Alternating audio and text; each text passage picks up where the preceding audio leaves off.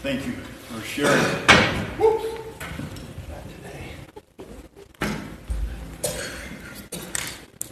If you have your Bibles, turn to Isaiah chapter 21.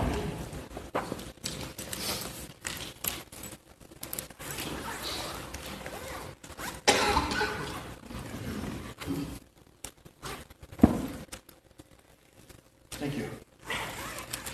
Isaiah 21. So we've been talking, kind of focusing a little bit on in Isaiah and the prophecies as it relates to Jesus. And last week we were in Isaiah, and this week we're in Isaiah as well. So the primary is going to be Isaiah, but we're going to be skipping around a lot. So I'm just letting you know, so don't get all excited. Because just because there's a lot of scriptures that we're going to be looking at today. I want to start with Luke chapter 1. I'm going to be at verse 39. And, well, you can follow along if you want, but and it's at the time Mary. So Mary had already received the news that she was going to be the mother of the Christ child.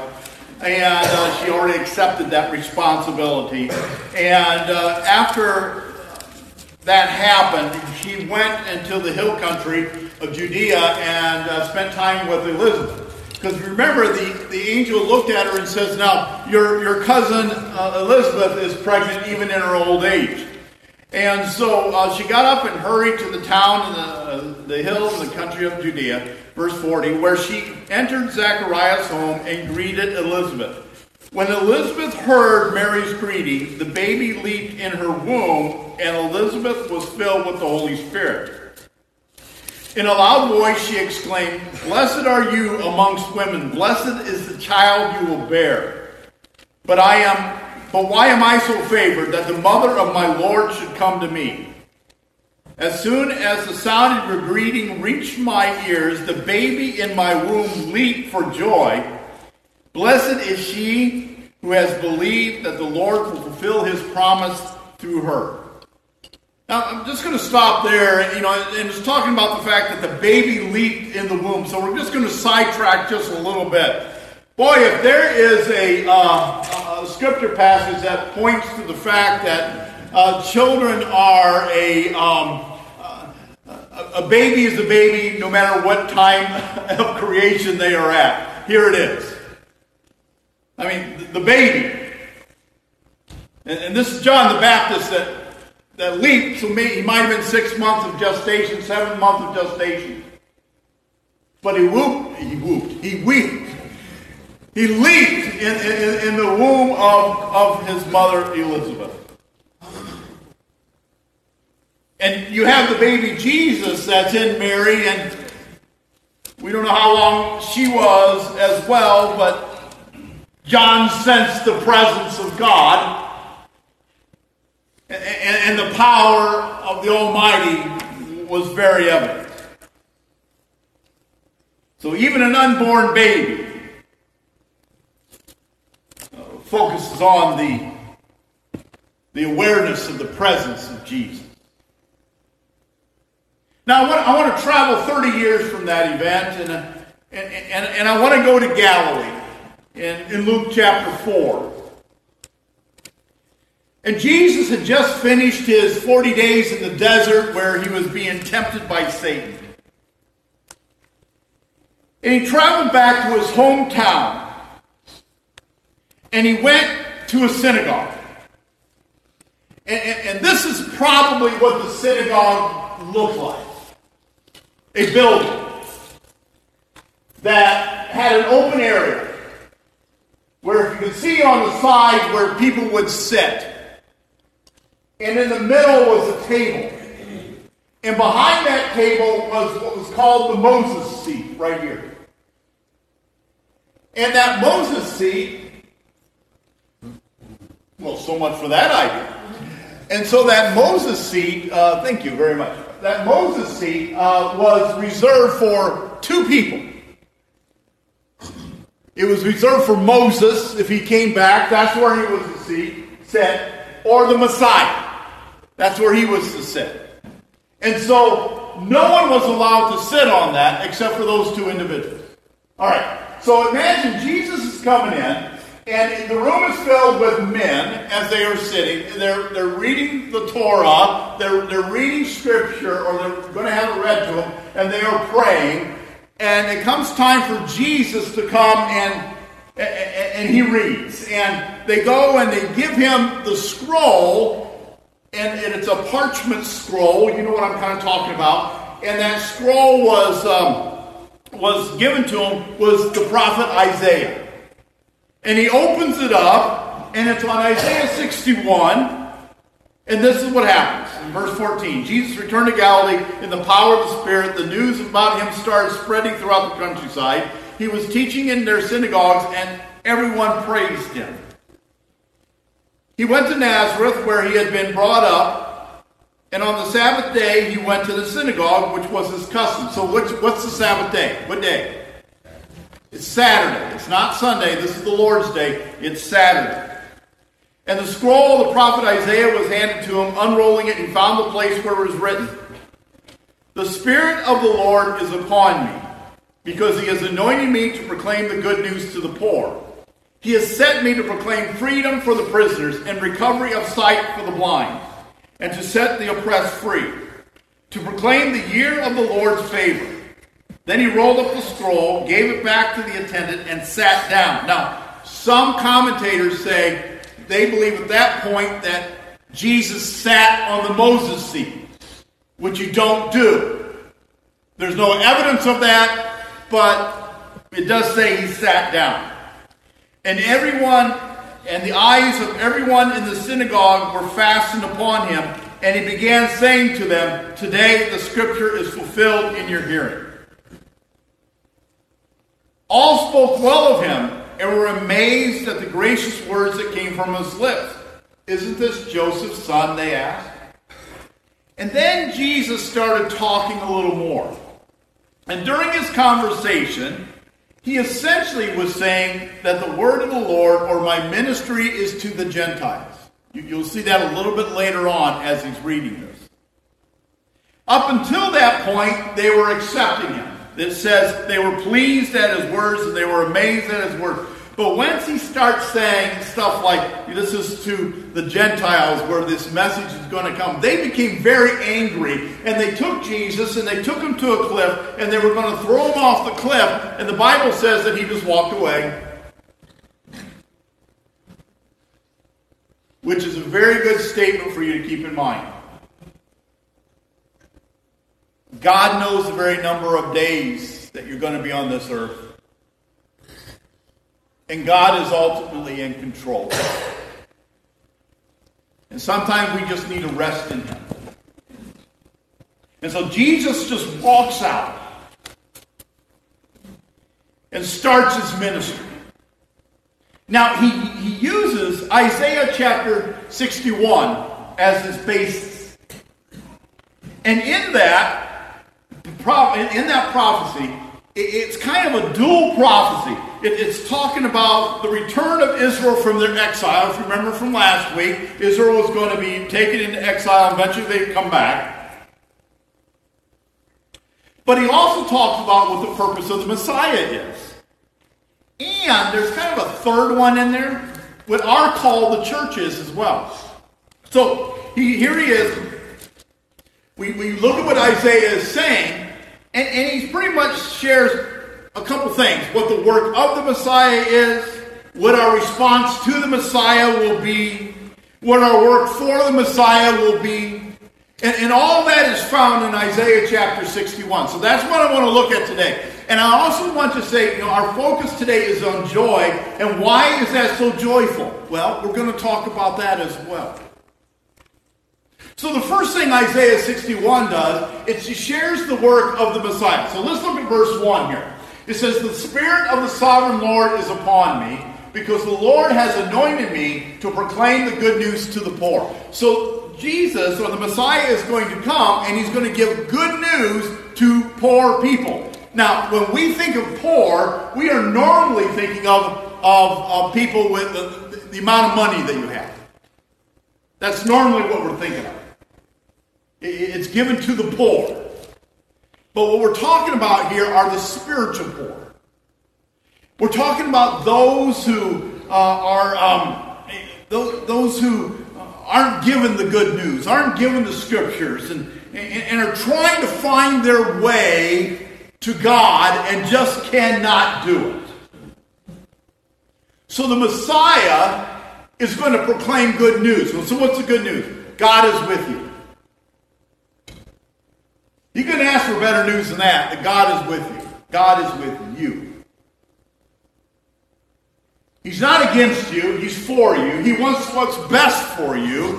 In fact, as we said last week, he came to this earth and spent time with us. So God is with us. And the Messiah will come, and what he will do is he will bring healing to the spiritual realm or the spiritual person. Because he will heal the results of sin. Now, this is a hard one. Because understand this. You sin, there will be a consequence thereof. You will pay a price. All right? It will happen. But there's also a spiritual price that is paid. And Jesus comes to pay that spiritual price for us. Now, sometimes he heals the consequences of that. But many times he does not. There are times that God will heal. I believe he does heal. There's times that he'll restore a relationship. There's times he will do all this stuff. But there's a lot of times he doesn't. And I believe one of the reasons why he doesn't is so that in some respects we have the scars so that we remember this is where we went and this is what we were doing. It's like when you take away the consequences from somebody, from your children, they're going to keep doing it. They're going to keep doing it. Okay. So he says this. He says, he has sent me to bind up the brokenhearted. The word here is a Hebrew word, shabar, to proclaim freedom for the captives and release from the darkness those in prisoners, or those in prison. So when he says the brokenhearted, the actual word means those who are shattered. The best thing I can describe of someone who's shattered is a windshield. Windshields are made in such a way, and they're made with what's called safety glass. And that safety glass is so that if you break it, you're not going to have shards of glass up there. And if you have to climb through there, you're not going to get all scraped up.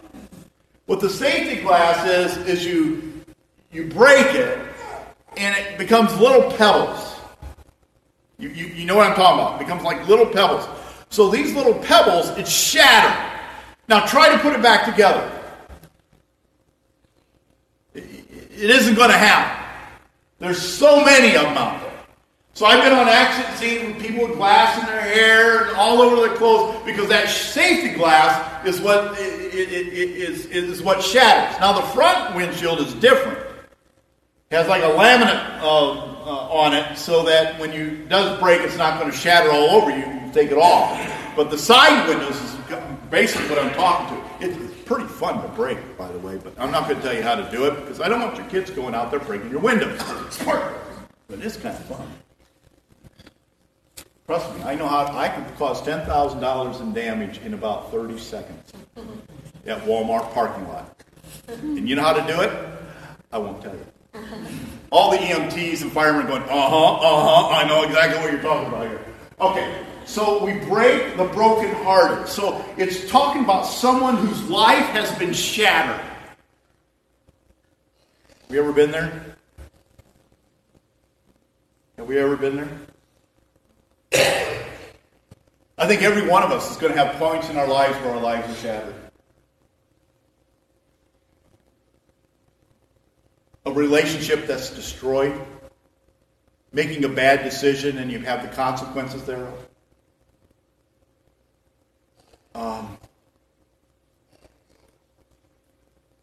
Loss of a loved one.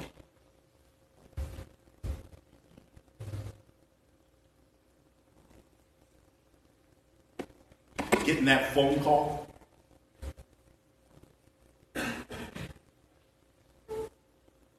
The person that I promised to love and cherish has gone against me. I think we all have been there. And our lives have been shattered. And what the Messiah promises is to bind up the brokenhearted, to put those pieces back together. So the Messiah will heal the spiritual results of sin, and I also believe he can put some Band-Aids on and help us through the process of when we're dealing with shattered lives.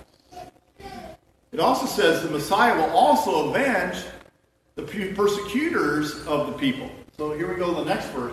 It says, to proclaim the year of the Lord's favor and the day of vengeance of our God to comfort all those who mourn. So we have God knows what you're going through. God knows if you're being persecuted. God understands that. And I do believe that someday God will avenge it. How do I know that? Look what the scriptures say. I mean, look at the book of Revelations where it says that you have these people who are under the altar of God. Those who've been martyred for the cause of God are under the altar of God. And what are they saying? How long, Lord, until you avenge us? So there is a vengeance that is coming. But he says, I will give comfort to those who mourn. So that's what the Messiah will do for us. He proclaims the good news. He will heal the spiritual realm. And he also, in some respects, he will avenge those who mock him. Okay, so then Isaiah 61 shares our response to the Messiah. So let's go to the next few verses here. Okay. And provide for those who grieve, and bestow upon them a crown of beauty instead of ashes, and oil of joy, shason is the word, instead of mourning. So the writer of Isaiah is saying that for you are going to be giving an oil of joy. Now, in ancient time, oil was used for a lot of reasons. We use it for cooking primarily.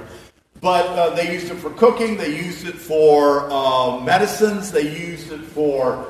but in the spiritual realm, they used oil as a sign of setting apart. So what he's saying is that he comes so that we can have an oil of joy placed upon us. So that we can be set apart for joy. You got that?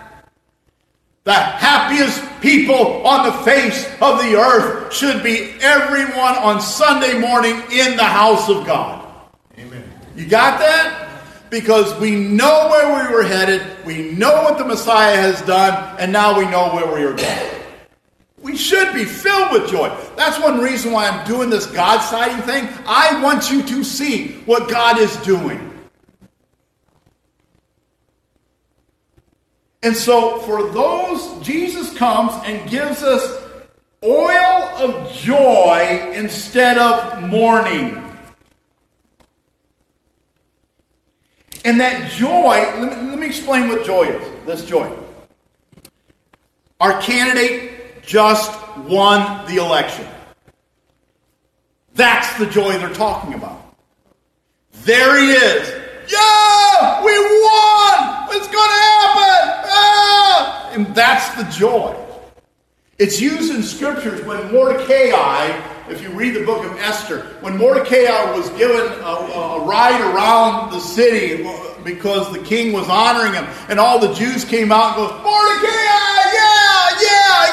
It's the same thing when Solomon was anointed king. Everybody goes, yeah, he's going to do it. That's the joy they're talking about. Jesus is going to come, and guess what? Yeah, here he comes!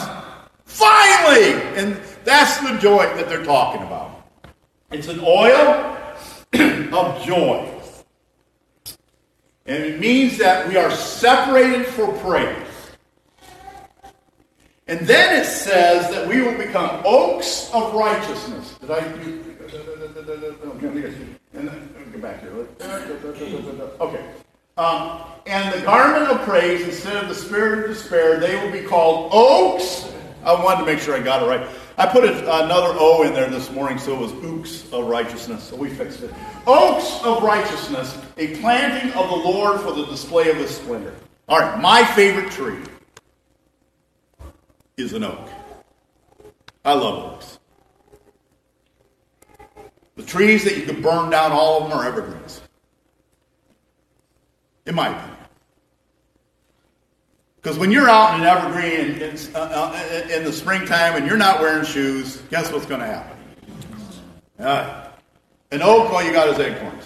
You can watch the squirrels and everything. Mighty oak. Ooh. And so he says, you're going to become oaks, strong, majestic, strong oak of righteousness. You're going to proclaim God's glory. And so we display God's splendor. I downloaded a couple videos, and we're not going to see them today. Eventually they're going to be worked into a sermon. One of them was from 2011. It was Miss Universe pageant, and they asked Miss Philippines a question.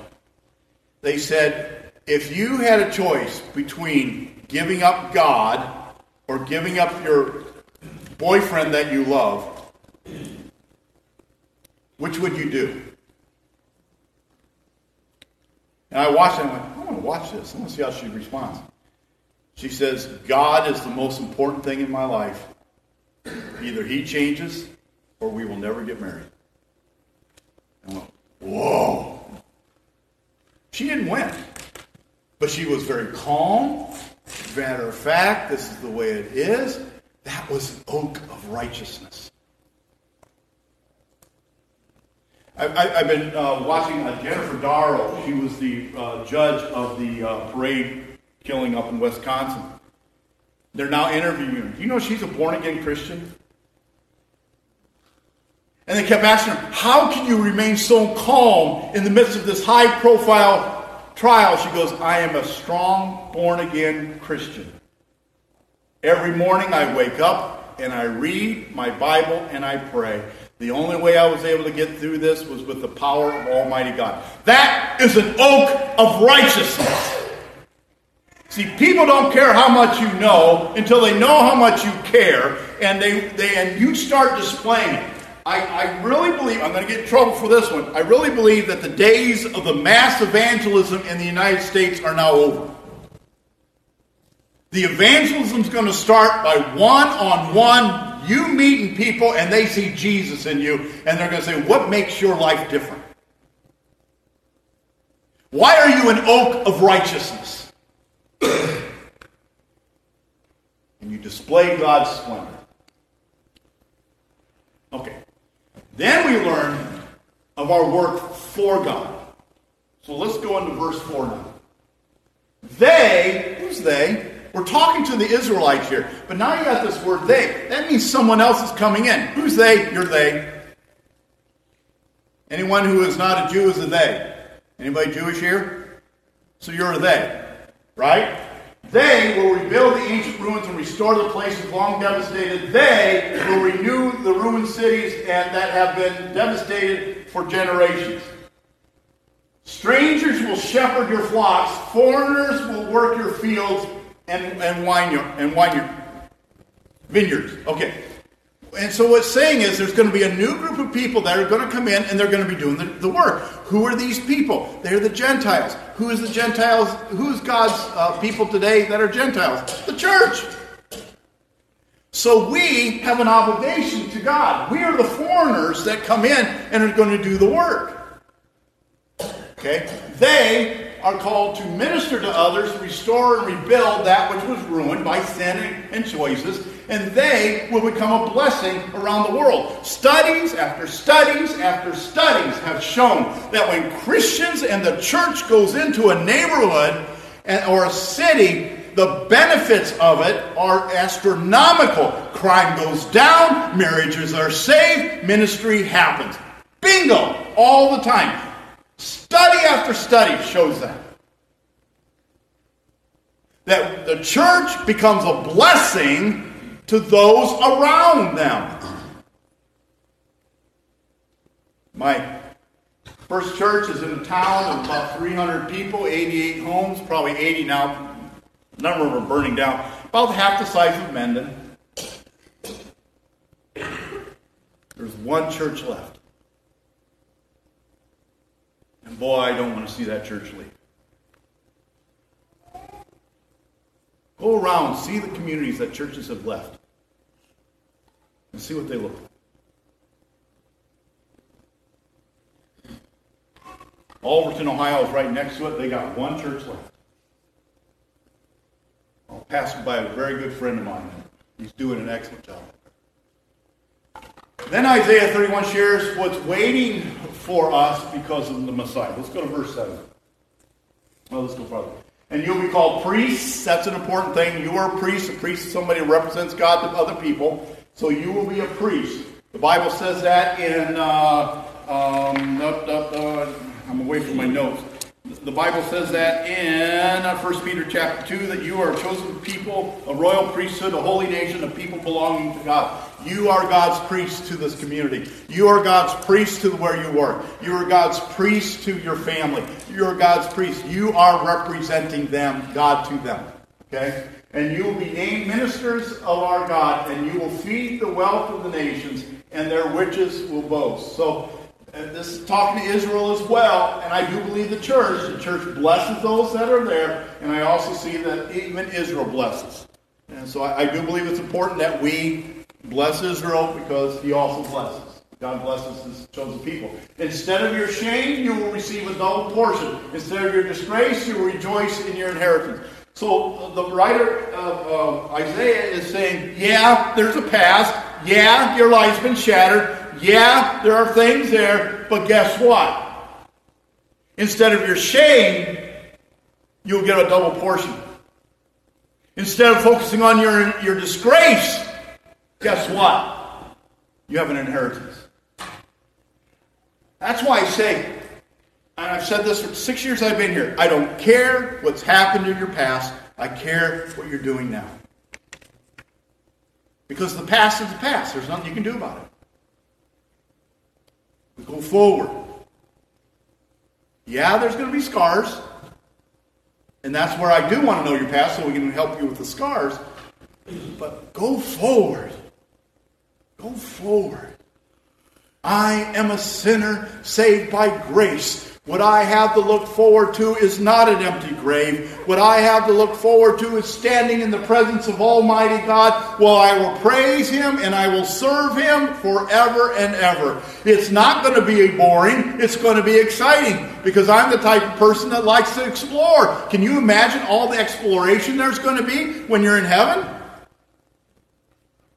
You have been called. You have been redeemed. You have a new life. You have a new focus, a new choice. You are new. The old is gone and the new has come. So why do you rejoice? It's because I am no longer Darwin of 1964. I am now Darwin of 1971 who gave his life to Jesus. I am different. I am new and I rejoice. And you should too. Pastor, if you only knew. Wait a minute. What do you mean if I only knew? Only knew. Really. The very first person who went to heaven after the sacrificial death of Jesus Christ was a thief. Today, you will be with me in paradise. Wow. And you will inherit a double portion in your land, and everlasting joy will be yours. Everlasting joy will be yours. So that baby leaped in Elizabeth's womb. Joy came upon her because the Holy Spirit came upon her because something new is coming. And that's what Christmas is all about. It's about peace. It's about love. It's about joy. It's about hope. And today is joy. The Christ child is coming. And this is all the great things that are about to happen because of that Christ child. So we rejoice in Him. Mary, from you will come a Messiah. From you, the brokenhearted will be restored. And from you, a new race will come. It'll be the church. Repairing shattered lives.